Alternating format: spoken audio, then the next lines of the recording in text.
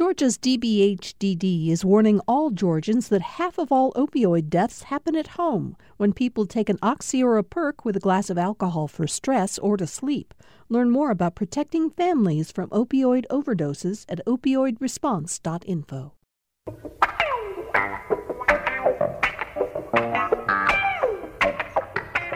It's Political Rewind time. I'm glad you're all with us for today's show. Got a lot of state news that we're going to talk about today, and we're going to talk a bit about the debates last night and much more on today's edition of Political Rewind. As all of you know out there, Greg Bluestein is usually with us on Wednesdays. He couldn't be with us today. He was in Ohio last night for the Democratic presidential debate. Many of you may have seen the stories he's been filing both in the Dead Tree edition of the paper this morning as well as online at Political Insider. And we miss him, but we got a great panel. Dr. Andra Gillespie is here, political science professor from Emory University. It's really good to have you here on a day when so much is happening, both at the state and national level. Thanks for coming in, Andra. Thank you. How's the semester going for you? So far, so good. Yeah? Let's take their midterm today. Oh, I remember those days vaguely. Next to you is Theron Johnson. He's the founder and the principal. Is it president, CEO? What's the title? Founder and CEO. Founder and CEO of Paramount Consulting, a government relations firm that does some lobbying work, but beyond that, a good deal of work advising various clients on how to position themselves. Fair way to say it? Absolutely. Thank you, Bill. Former campaign, let's see, how do we say this? The Obama reelection campaign, you oversaw the southeastern region of the campaign. Yep, the southern region. And one last thing, credential for you, well, two really. Number one, people can watch you on Georgia Gang on Sunday mornings at 8:30 on Fox 5. But, it's interesting because we did have a Democratic debate last night. You've also been tapped to be part of a small group of advisors for the National Democratic Party to kind of look at how the party is positioning, how the candidates are doing, right? How do we say that? Yeah, it's great. And, we're very fortunate that on November 20th, Georgia is going to have the presidential debate here sponsored by MSNBC. So all that work in the past months is going to definitely pay off because I'll be able to be in the room and make sure we have a Georgia-specific message leading up to the debate. Want to talk a little later in the show about last night as it leads to the November 20th debate, and also joining us on the panel, Heath Garrett. He is a Republican strategist, one of the best-known Republican strategists in Georgia, longtime advisor to Johnny Isaacs and his former chief of staff. And out there now, you're still working very closely with Johnny Isaacs. I am. He sends his regards, but see him almost every day now. Yeah. You also have a number of candidates in the 2020 cycle. Do you have Georgia candidates right now, or are you mostly working in other states around the Southeast? Our firm is mostly in other states, but I do have Brandon Beach. Oh, that's right. Brandon Beach running for. We're going to talk about your candidate, Brandon Beach, and our listeners will do well to remember you're working for him when we talk about it. All right. So let's, if we can, start with a look at the fundraising totals for the third quarter, which really have been coming in since yesterday was the deadline. So we're starting to see third quarter totals. And before we talk about specific names, Andra, let me turn to you and say, should we look at fundraising numbers as indicative of the strength of a candidate in this stage of the race or not? It's important to look at them. And so it's important to see what fundraising actually tells you. It gives a sense of momentum. It gives a sense of whether or not this candidate has a certain type of following. If people are willing to give of their treasure, then that's a sense that, they have people who would be willing to vote for them, willing to volunteer. And then it's just basic stuff. You have to pay consultants. You have to pay for polls. You have to pay for pizza for your volunteers to go knock on doors and make phone calls. And so if a candidate isn't raising money, despite their best efforts or despite their idea that they can be a good, member of Congress or a senator, right? There are just certain things that you actually need money in order to get those things done. So it certainly is a signal of momentum and a campaign and viability. Theron, we used to say that this is the invisible primary in some ways. This is the first election when candidates start telling us how much money they're raising. Is that accurate to some extent? Absolutely. And I think Dr. Gillespie did a fantastic job of explaining why it's so important. I would just add a couple of things. I think that in this climate that we're in, where where you're a candidate running, in this case, some of the people who are running to run against David Perdue for the Democratic primary. But in the general primary, you're going to need money to promote your candidacy and define yourself through your narrative. But more importantly, if you start to become the front runner, you're going to need a lot of money to defend yourself. And so I think that the money shows two things. One, that you can go back to some of the folks that you've been to before and they still believe in you. Mm-hmm. So that's continuity. But also you can go out and expand your donor base in Georgia and also nationally. And that's one of the things that I'm looking at very closely in these disclosure reports is you have certain people very specifically sort of highlighting their ability to raise money in state. But we've seen from other candidates that have been successful in Georgia, you've got to be able to have that sort of national network to raise the amount of money you need to be successful. All right. Thank you for that. And Heath, I want to talk about Senate numbers first. And to put that in some context, it is not unrealistic to suggest that certainly the first race, the David Perdue, what we're calling race number one, is going to be a $20 million race or more per candidate, yeah? I think that's what we have coming forward in both races, right? Are going to be I guess about that's the same right. amount Race of number money 2 is the same thing at the end of the day. But we're definitely anticipating a $20 million race by the time you go through the primary, possibly a runoff for our Democratic friends. And then you get into the general election, and that does not include super PAC dollars and all the outside independent expenditure groups these candidates either indirectly have to help raise money or raised on their behalf. We think that race could be $100 million. Oh, my God. It's obviously going to come down a little bit because now you've got two races. Yeah. So maybe you pair it off, and each race is an extra $50 million on top. All right. By the way, GPB political reporter Stephen Fowler has filed a story that includes all of the numbers we're going to talk about. So if you go on the GPB News website, you'll find the story there, and maybe you want to follow along with some of these numbers. But, Andra, let me start with the Georgia Senate race, and this is race number one, the race against David Perdue. The Perdue campaign reported that they raised $2.5 million in this third quarter, and $1.9 million of that was through their actual Senate campaign, meaning they also got some money from outside groups, PACs, presumably. They have now $6.3 million on hand, is what they're reporting.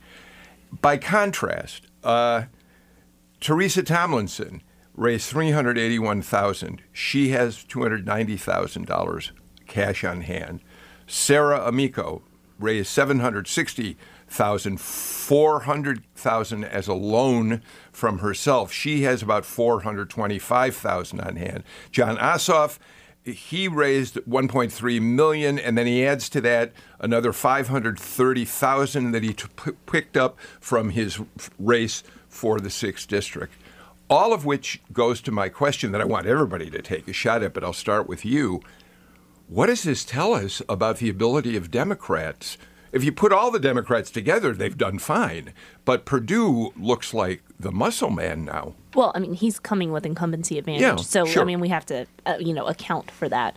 I think one of the things that Heath mentioned that's really important to kind of bear out, and I think it also kind of bears on what Theron said, is that if you see incumbents starting to raise a lot of money, that's also sending a signal that they feel that there's a challenge or that they feel that there's a threat.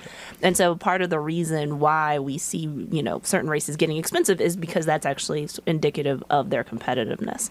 And so what Senator Perdue wants to do is he's trying to create a buffer to try to protect and insulate himself from a challenge. And I mean, if he thinks that, raising this amount of money could either help clear the field in some way, or protect him in the event that he does have a really strong challenge, which he should expect, then we shouldn't be surprised that we're seeing these kinds of numbers this early. So, Theron, if you put Ossoff, Amico, and Tomlinson together, and by the way, Ted Terry raised $89,000, they've really, all the Democrats have raised, have come pretty close to raising in the quarter what David Perdue did. But when you separate out each candidate, when you look at a Teresa Tomlinson, who's been in this race the longest of anyone, and at this point she's raised $381,000 and has $290,000 on hand, are Democrats worried that their individual candidates, forgetting about the sum totals, are just not getting out there and getting the numbers they need to win this race? Well, let's just start with Teresa Tomlinson. Sure. I think that her first quarter, a lot of folks thought that she would have done better. But, a lot of us in the Democratic Party, we felt that it was a respectful number that she posted in the first quarter. So then she comes back this quarter and reports, which you just indicated, roughly almost $400,000. But what I'm really looking at in the Teresa Tomlinson campaign, Bill, is the spend rate. And Heath and I have been in campaigns, and so I think philosophically she is spending a lot more money than probably you would think this early in the race. But I think that she's doing it because she's really getting out around the state. I think she's hosting a lot of different events, and I think she's really saying, hey, you know what, I need to get my name idea up now, and hopefully that the money will come in a little later. What it looks like with Ossoff is, I don't care who you are, to basically be able to raise $800,000 in 3 weeks, Yeah. That's impressive. Yeah. And I think it was a confluence of him staying in contact with the many people that donated to his campaign when he ran unsuccessfully for Congress, and then also utilizing his network through social media and direct calling to really raise that money. And then more importantly, to have $1.3 million on hand. You can kind of tell that his philosophy is that, hey, I'm going to have as much money as I can and to spend it at the end. But Sarah Riggs Amico is sort of the one that's kind of interesting that I think is doing a combination of both of them. I think she loaned herself money. $400,000 is a big amount. I don't know if any of us on this panel has $400,000 to lend to our race for U.S. Senate. But she's also spending a lot, and I think that she also knows that she's got to show her donors, hey, I'm willing to put some skin in the game, so I'm going to give myself $400,000. But more importantly, I think it now helps her with credibility to go out and spend a little bit. And then Ted Terry, $90,000. A lot of folks thought that he was going to do a little bit better than that because for those of us who know Mayor Ted, he does have some grassroots fundraising ability. So maybe he just didn't have enough organization to really show a strong number this quarter.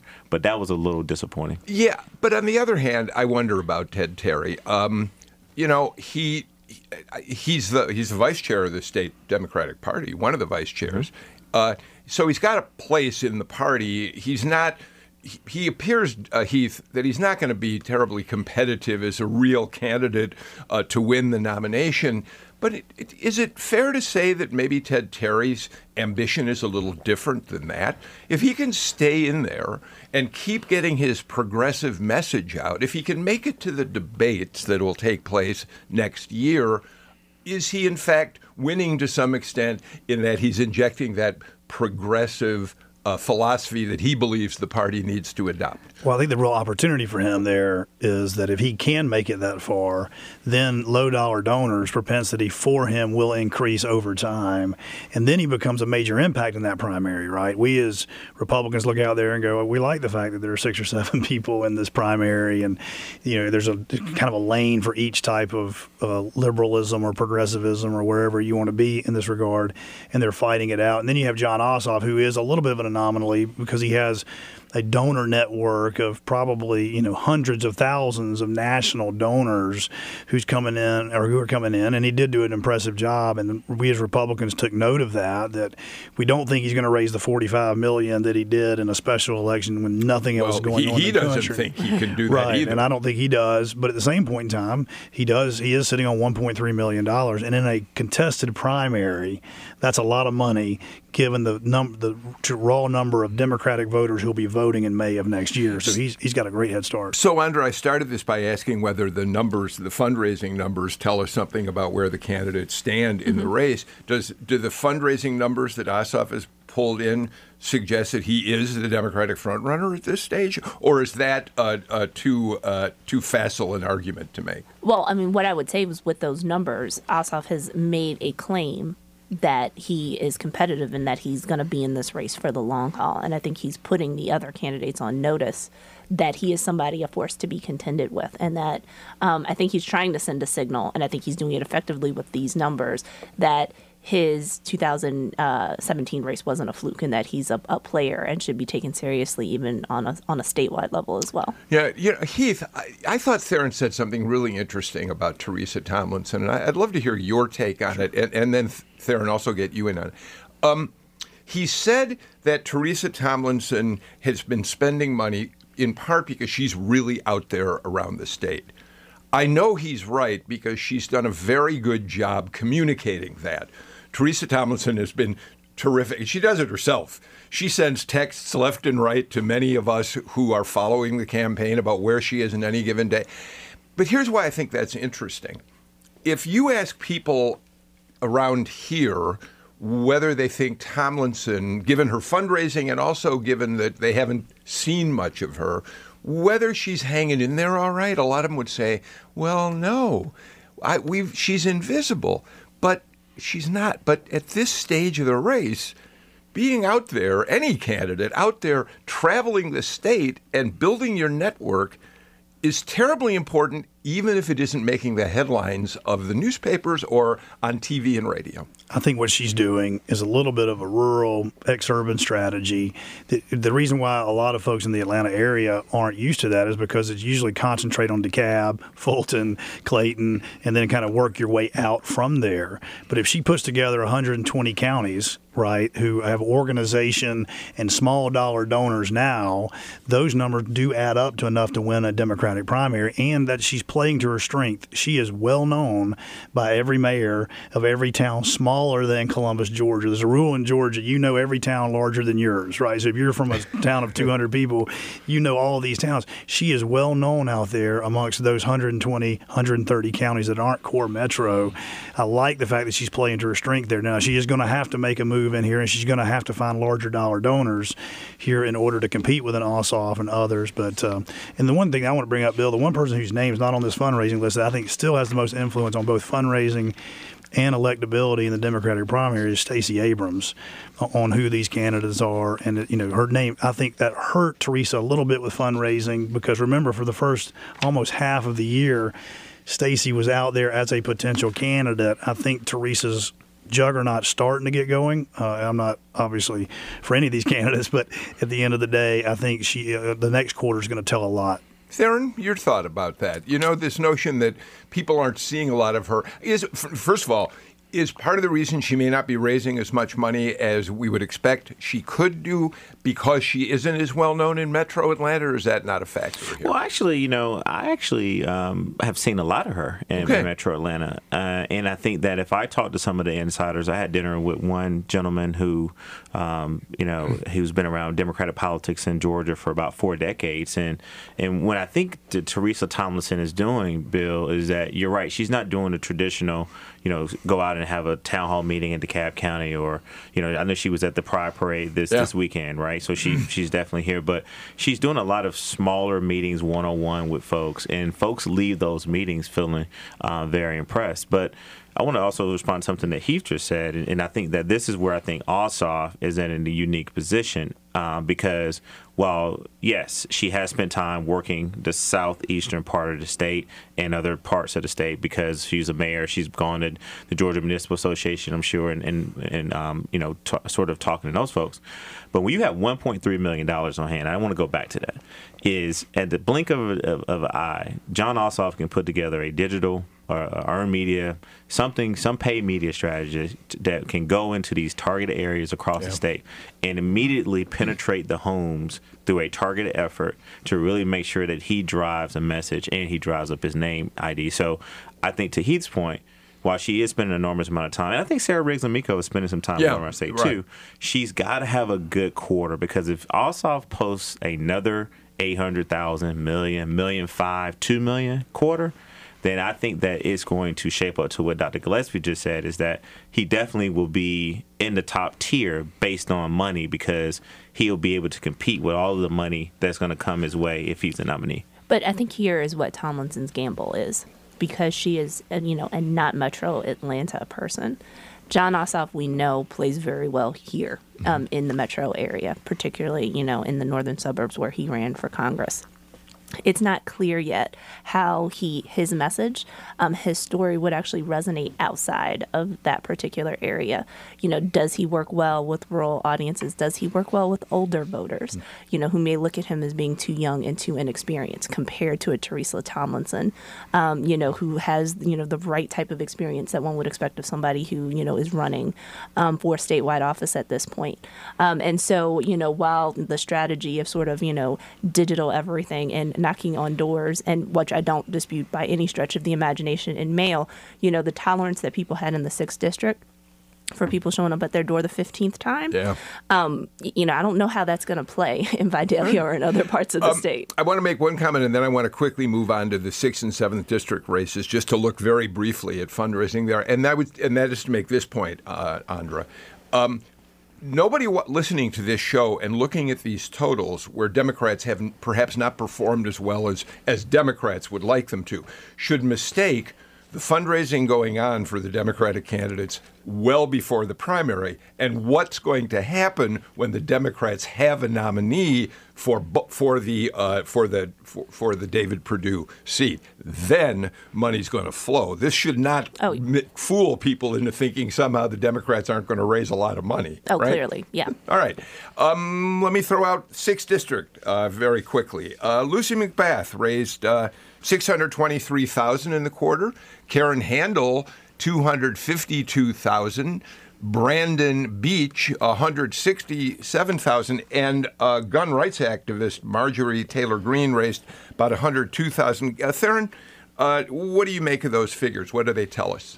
The power of incumbency from Lucy McBath. I mean, now that's someone who, if you're a Democrat, Republican, or Independent, she's not only been to all of the events around town, but she has been relentless in her fundraising.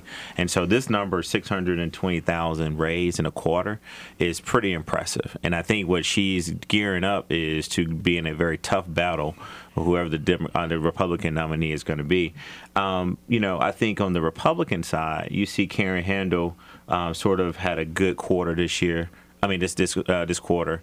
Brandon Beach, Chairman Beach, had a good quarter last time. And this quarter that he posted this time is respectable. It's not bad. It's not bad because, again, a lot of folks got to realize Karen Handel, who's been a person who's run for a lot of different offices in the state, was a congresswoman.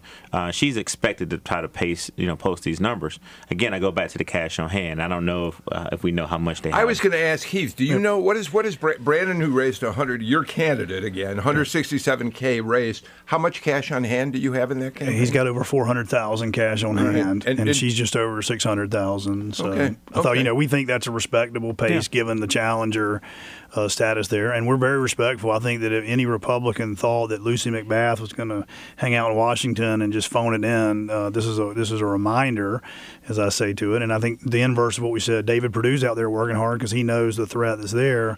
Obviously, when we look at the numbers, we think there's a good opportunity in the 6th to take that back for Republicans. I'm interested in the fact that Marjorie Taylor Greene, who I think is probably one of the least known candidates in that race, raised over $100,000, and you've got to assume it's on the strength of her fierce defense of the Second Amendment, right? Yeah, so she has this clear issue that she's identified with, and so she can raise money on that from people who are like-minded. I think the bigger question is how many people are like-minded, who share her same views on gun rights and who are making that their top issue. So I think it's just a question of sort of how big that single issue sort of voter group is, and that'll determine sort of the limits or the horizons of how much she's able to raise money. Let's go quickly before we have to take a break to the 7th district. Carolyn Bordeaux is at $285,000 raised.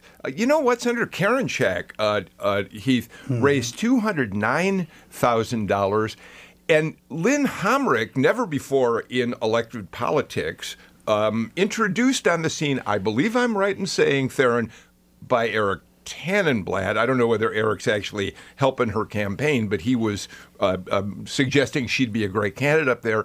She raised more money than Renee Unterman. Homrich raised 170, Unterman raised 128. Theron, I suppose some of that Lynn Homrich money is because her husband is a big executive in Arthur M. Blank's company. He's a Falcons guy, Atlanta United guy. I think that doesn't hurt, right? No. And listen, she's doing a lot of fundraising up there. But listen, I think that there's two things that I take away from these numbers. Zara, as we call her, Senator. Yeah. She definitely posted a very impressive number. I mean, she got in this race. A lot of folks wanted to keep her in the legislature. And then I think if you also look at Renee Unterman, I mean, I think that a lot of folks who know Senator Unterman, she's historically never raised a whole lot of money, but I think that they probably wanted to have a better quarter. But I think in this case, she feels that she's got sort of a grasp on that area because she's been in the Senate there for a long time. And then don't count out Nabila Islam as well, who I think posted pretty close to almost 100,000. 102,000. You're right. Yeah, I didn't mention her. Yeah, thank you. Young, bright, up and coming Democratic star, and that's a respectful number. And so the good news about all this is that while I think that there's presidential fatigue in Georgia, I mean, people are still giving a lot of money to these congressional candidates as well as presidential candidates. And so this is a good sign for Democrats. All right, let's do this. Let's take. By the way, Brenda Lopez came in at 32,000, not able to raise a whole lot of money. It's interesting, Andra, she too has been so active in getting out news releases about her campaign and hosting events up in the 7th District for her campaigns, but so far it just hasn't come together for her in fundraising. Yeah, so I mean, if she is, using her grassroots outreach efforts to build a base of support of people who will vote for her, I think it's just a question of could the campaign survive long enough with the limited funds that it has in order to kind of get her to a primary. So, okay. And she got in a little late too, yeah. So I want our listeners to know that I think she's the last one to kind of enter the race. So okay, let's do this. People can look at all the numbers again in Stephen Fowler's report on GPB News, and it includes some of your Republican congressional incumbents. They're raising a good amount of money. We know that, right, Heath? They're out there taking care of their business. All right. That's right. Let's do this. Let's take our first break of the show. When we come back, a lot more on Political Rewind. Are you thinking of getting rid of your old car, truck, or RV? GPB's Vehicle Donation Program is here to help. Donating has never been easier. We'll take care of everything, including free pickup of your vehicle. Just go to gpb.org/cars or call 877-GPB-1-CAR. That's 877-472-1227. And thanks so much. Beep, beep, beep, beep, yeah. Tonight in Ohio, 12 Democratic presidential hopefuls meet on one stage. Will the House impeachment inquiry into President Trump dominate the night? I'm Audie Cornish. Find out where the candidates stand, who will shine and who will clash. The CNN New York Times Democratic presidential debate, available live on CNN or listen here from NPR News. Join us tonight from 8 to 11 here on GPB and on gpbnews.org. Well, every now and then we make some mistakes. That promo for last night's debate in Ohio, obviously.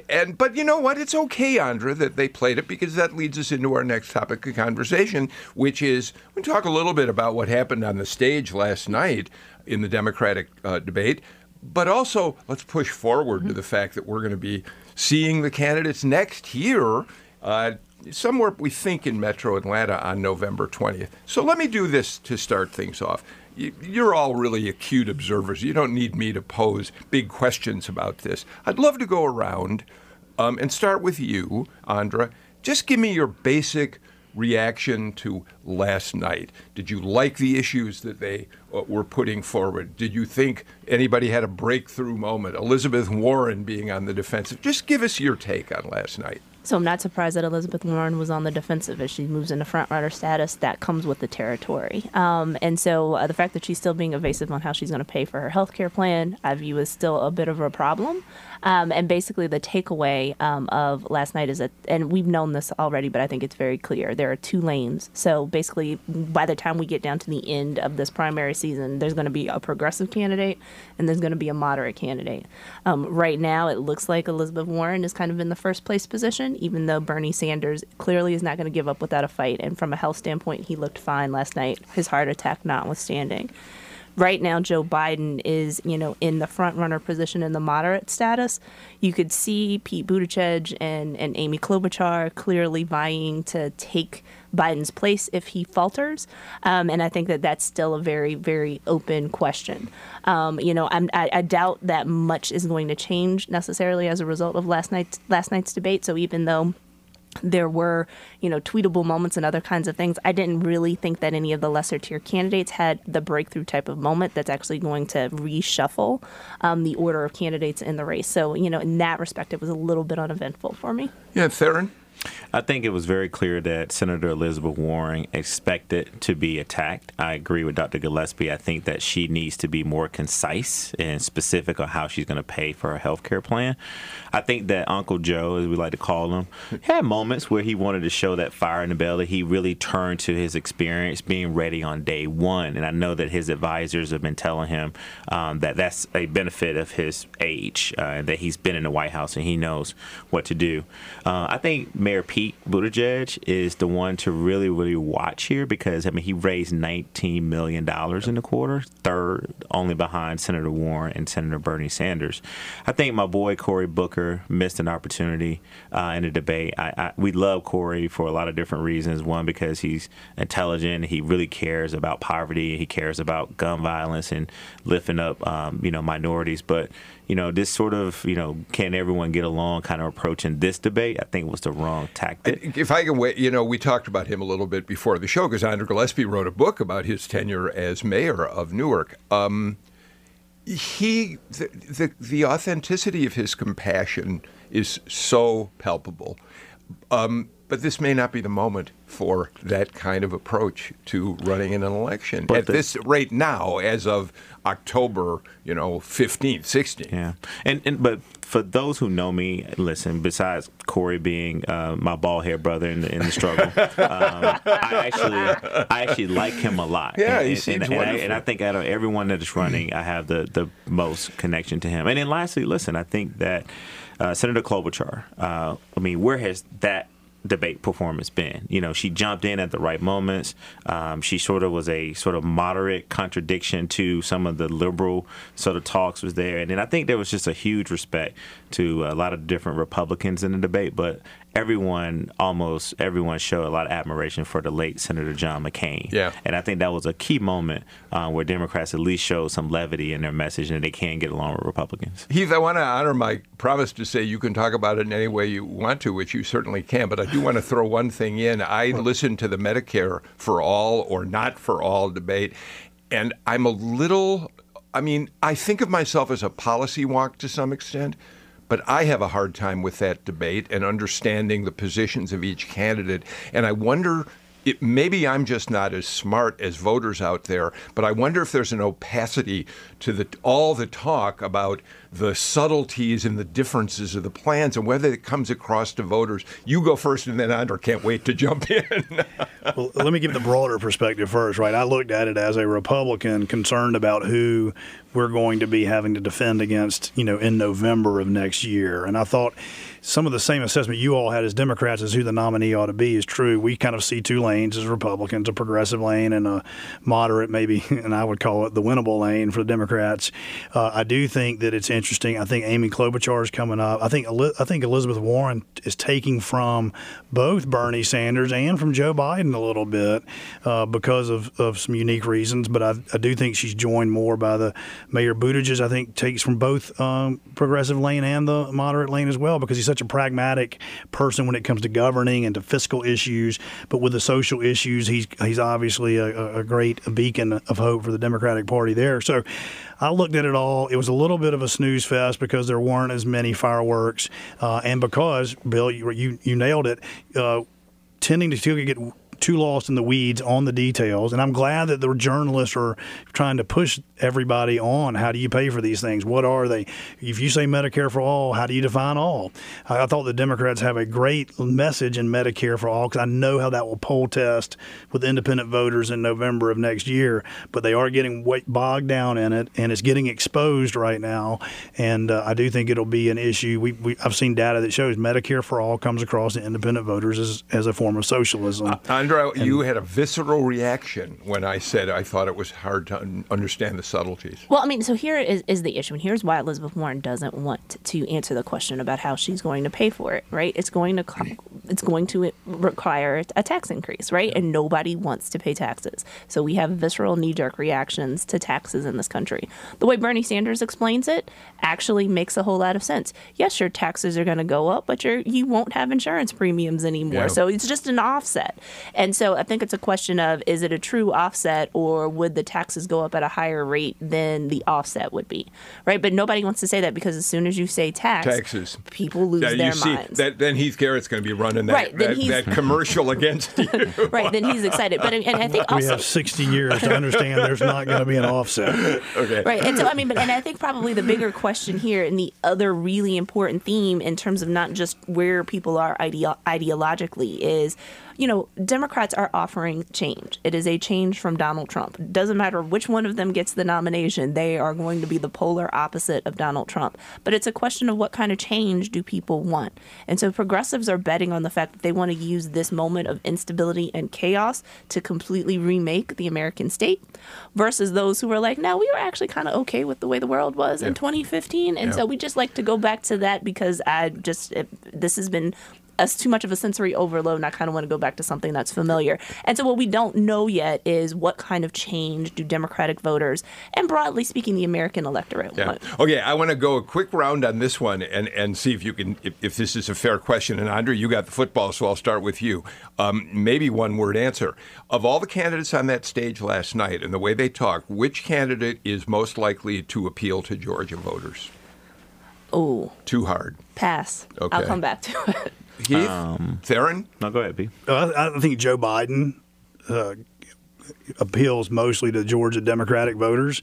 Or we're talking about general election voters. He's definitely the winner in the general election. But I think he still speaks to kind of where I view the Democratic primary is on both electability and stability. He's more moderate. And is tied to Barack Obama. Yeah. What do you think, Theron? I think it's Democratic primary voters in Georgia. I think it's Booker and Harris because we know that minorities make up. Yeah, I'm telling you, I think not that Biden, despite how well he polls with African American voters. It's a long time before we get to Georgia. Okay. And so, but general, I agree. I think Uncle Joe would be the best for us in the general. Here in Georgia. Real quick. Okay, and I am taking advantage of the fact that I went last. I think it's whoever has the most momentum by the end of this. So I mean, if we're going on 2016, for instance, right, then if Joe Biden is the Hillary Clinton of this race, then yes, I think Heath is right. I'm not quite sure what kind of momentum Booker and Harris are going to have. So the idea that they're actually even in the race by March 23rd, I think, is an open question. Yeah. So I think that probably Georgia voters will be more likely to sort of place their finger on who is the perceived front runner at that point. Okay, real quick, also, I want to throw something out. Jimmy Carter got a shout out during the debate last night because it was Carter who not too long ago said, once you're 75, you're too old to be president of the United States, which was interpreted as a slap at certainly at Joe Biden. Elizabeth Warren is moving in that direction too. But let me just real quickly share with you the results of a CBS YouGov poll on that. Voters were asked in the early voting states about whether people are too old or not, candidates in the race. Elizabeth Warren would be 71 on Inauguration Day. Only 4% of people said she'd be too old to be president. Joe Biden will be 78. 28% of respondents said he would be too old. Bernie Sanders will be 79, and 43% of voters said You're just plain too old. Why is it a problem for Biden if he is 78 years old? 36% said it's too difficult for you to be able to do the job. 54% said he'd be out of touch. 10% said to be too long in politics. The numbers on Sanders are particularly bad, though, and especially, I think, Theron, after the heart attack, because that's when this poll was done. 82% of the people in the early voting stage said it would be too difficult for him to do the job. Now, we remember that Donald Trump will be 73-4 if he wins re-election. He's 3 now. Yeah, he's 73. Okay, so he'd be 75 at re-election time. How is age going to be an issue down the road? I think that's why I said earlier we got to keep an eye on Mayor Pete Buttigieg, and that's why, Dr. Gillespie, I put Booker and Harris in the race because, listen, if they don't win South Carolina, then I agree they don't make it to Georgia. But let's hypothetically say that they sort of take that mantle as being a more young, progressive, vibrant person. But here's the thing that I would push back, and I was hoping that Bernie Sanders would have said this in the debate. If you poll young Democratic voters, the majority of them are with Bernie Sanders. They love Bernie. That's really right. And so I would have hoped that he would have said, "Hey, while I'm old and yes, I've had a heart attack and I have to stand on the stage for 3 hours, but I have more young people, Democratic voters, supporting me than anyone on the stage." And so I think it's still going to be about the message, but age will play a part in the race. I mean, it's tough, and I would say sort of about the heart attack. And while I'm thrilled to see Senator Sanders look like he's recovered from this or is recovering nicely from this, if Pete Buttigieg had a heart attack last week, I would be saying you need to go take care of yourself and then come back in a few years. Now, that's a different type of scenario with somebody who is Senator Sanders' age. But when you've seen somebody have that type of serious health incident, it does raise questions about stamina and also whether or not you would actually be able to live to see your term in office. So I think it's legitimate, and I think the reason why those numbers get progressively worse the older the candidates get is a realization of life cycle. So if Elizabeth Warren is somewhat immune from it, one, she's actually a bit younger than they are. Yeah. My mom's a little bit older than she is, and swears she's young. So, and you can still do that, and Elizabeth Warren hasn't, and actually for that matter, Joe Biden hasn't given any public indications. They haven't had some type of physical faltering in public that would suggest that they're not physically up for the job. Yeah. But given their age, you got to ask the question. Well, and remember, you as Democrats remember this: Hillary Clinton stumbling and fainting into a car late in the general election had an impact on the polls for her against Donald Trump because he looked younger and more vibrant and energetic. We saw that dip. And I think the only thing I think is that Donald Trump looks forward to attacking Joe Biden or Bernie Sanders for being older than he is. All right, let's do this. Let's get our second break of the show out of the way. And then when we come back, let's talk about the fact that Democrats will be headed here in less than a month now, or just about a month now, for their next presidential debate. You're listening to Political Rewind. I'm Sandy Scott, Director of Marketing at the Booth Western Art Museum in Cartersville, Georgia. The Booth Museum is a 120,000 square foot art museum that also has a presidential gallery. The museum is actually the largest Western art museum in the Southeast. We underwrite with GPB because it reaches a multitude of people that we normally would not reach. To find out more about becoming a corporate sponsor, email sponsorship@gpb.org. On the next Fresh Air, director, screenwriter, and actor Taika Waititi. His new film, Jojo Rabbit, won this year's Audience Award at the Toronto Film Festival. Set in Nazi Germany, it's a comedy drama about a 10-year-old boy who's brainwashed in the organization Hitler Youth. Waititi also directed the hit film Thor Ragnarok. Join us. Fresh Air is this afternoon at 3 here on GPB and online at gpbnews.org. We're back on Political Rewind.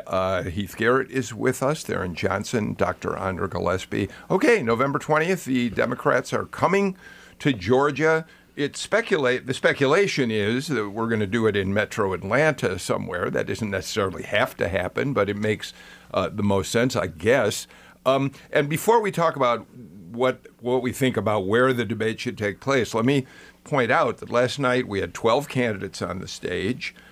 So far, because the Democratic National Committee rules get a little tighter in terms of qualifications for the debate, we only have 8 qualified for the debate in Georgia.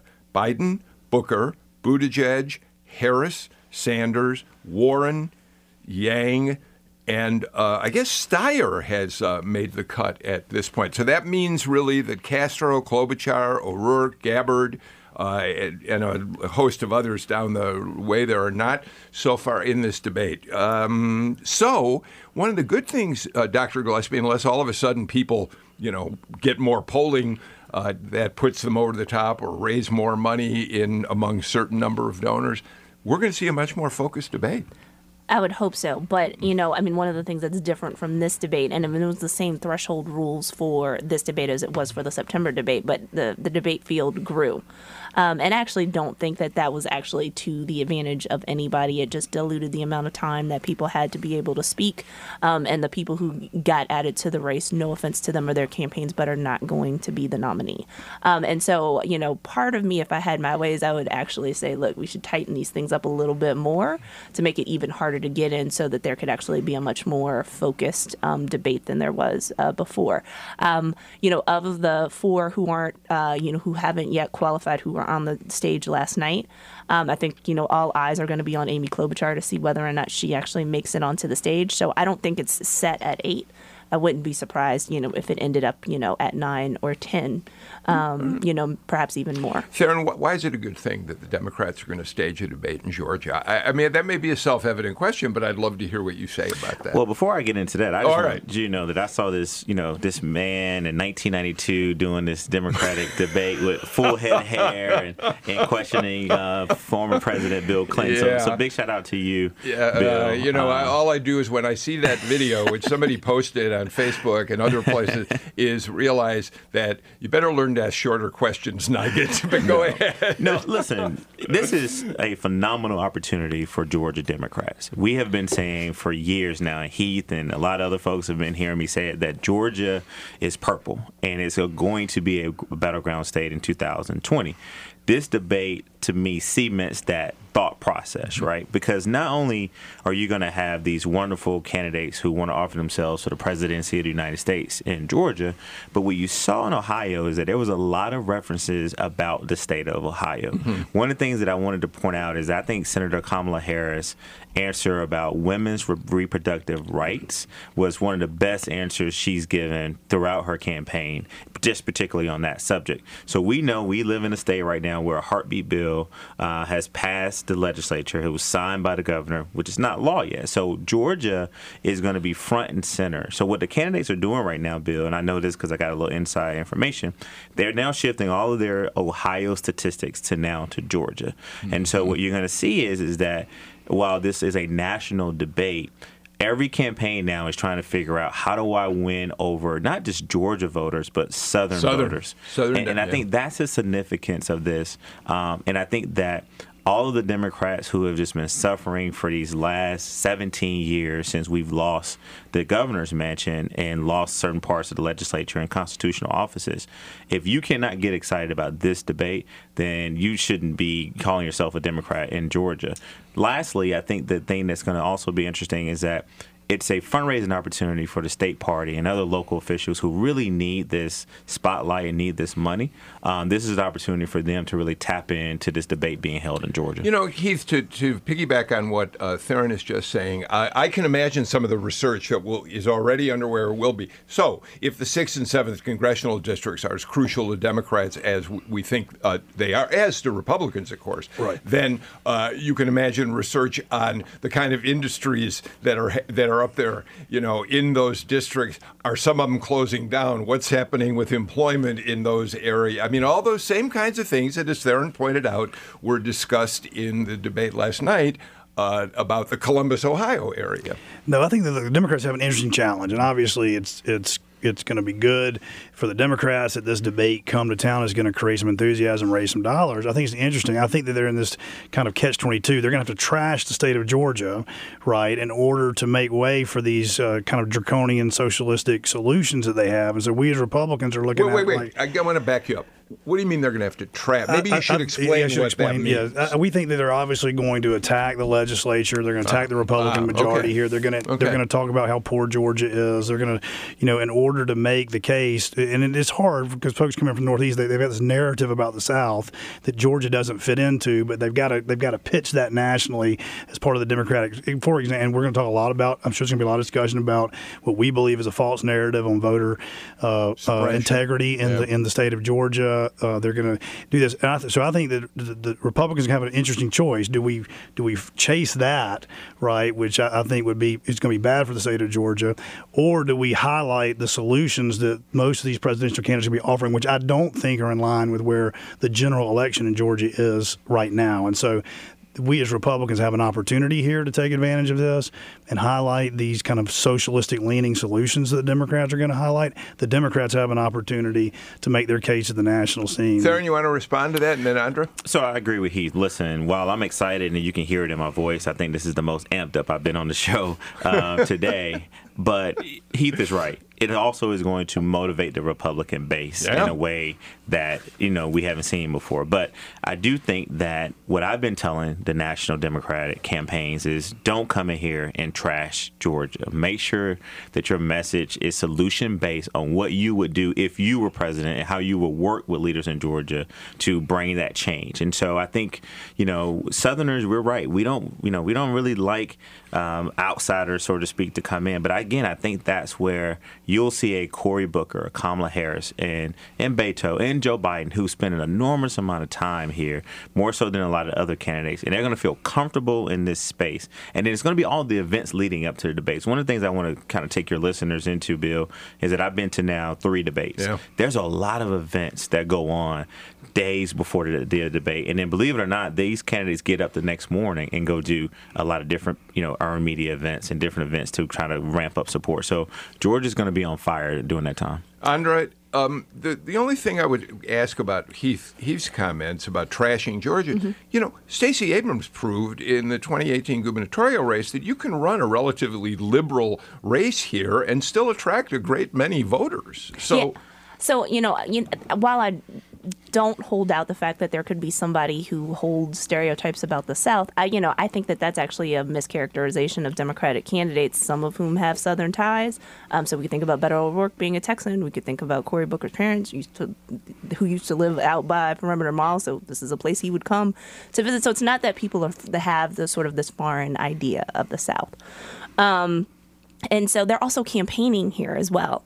And so the idea that you would come into somebody's home and trash it and then ask for their vote and expect to be treated nicely is also something that I think the candidates themselves are going to be pretty mindful about as well. And so they're going to be making a pitch. And so I think the interesting thing will be to see what the ideological tone and tenor of that is. And so they're thinking that voters here are going to be more moderate in their tone. And so what you might see is that the progressives are going to sound a little bit more populist than progressive. And you're going to see the moderates saying, look, this is in my wheelhouse. So you might hear, and I don't know whether or not it would resonate that much, a Pete Buttigieg, since he's definitely going to be there, and an Amy Klobuchar, if she makes it there, trying to make connections to how Midwestern values are very similar to Southern values and trying to fit all of that together. One of the things that's going to be interesting as we get really close to being out of time is that although they'll be in Georgia by the time of the debate next month, Iowa really becomes much more crucial right now. Next week, you're going to see a lot of Democrats spending time in Ohio. And Theron, it's Pete Buttigieg who has a tremendous edge in terms of ground game there. He's put together a massive organization. By the time they get to Atlanta, we'll have seen more polling on where Iowa voters, caucus goers stand, and that could have an impact on how he's treated in that debate next month. Absolutely, and I'm also hearing that Senator Booker has a great ground game in Iowa as well. But the other thing is, too, let's talk about, we spend a lot of time talking about the candidates. These U.S. Senate candidates. You got 30 seconds to talk about this. They don't want a lot of sort of left progressive, tribal comments in this debate. They want someone to come in here and kind of get people riled up, but don't leave the state at a point where they got to defend what some of these presidential candidates have said when they were here to debate. So I think we got to be careful. Maybe more Cory Booker, like let's all be nice to each other talk. We'll see. That's it. We're out of time. As always, There are subjects we left on the table today. Thank goodness we're back here at 2 o'clock on Friday to talk about the Georgia Southern book burning, the Pickens County decision on transgender bathrooms, and so much more. In the meantime, Heath Garrett, Theron Johnson, Andra Gillespie, thank you for such a great conversation today. And thank you all for being with us for today's show. I'll see you Friday at 2.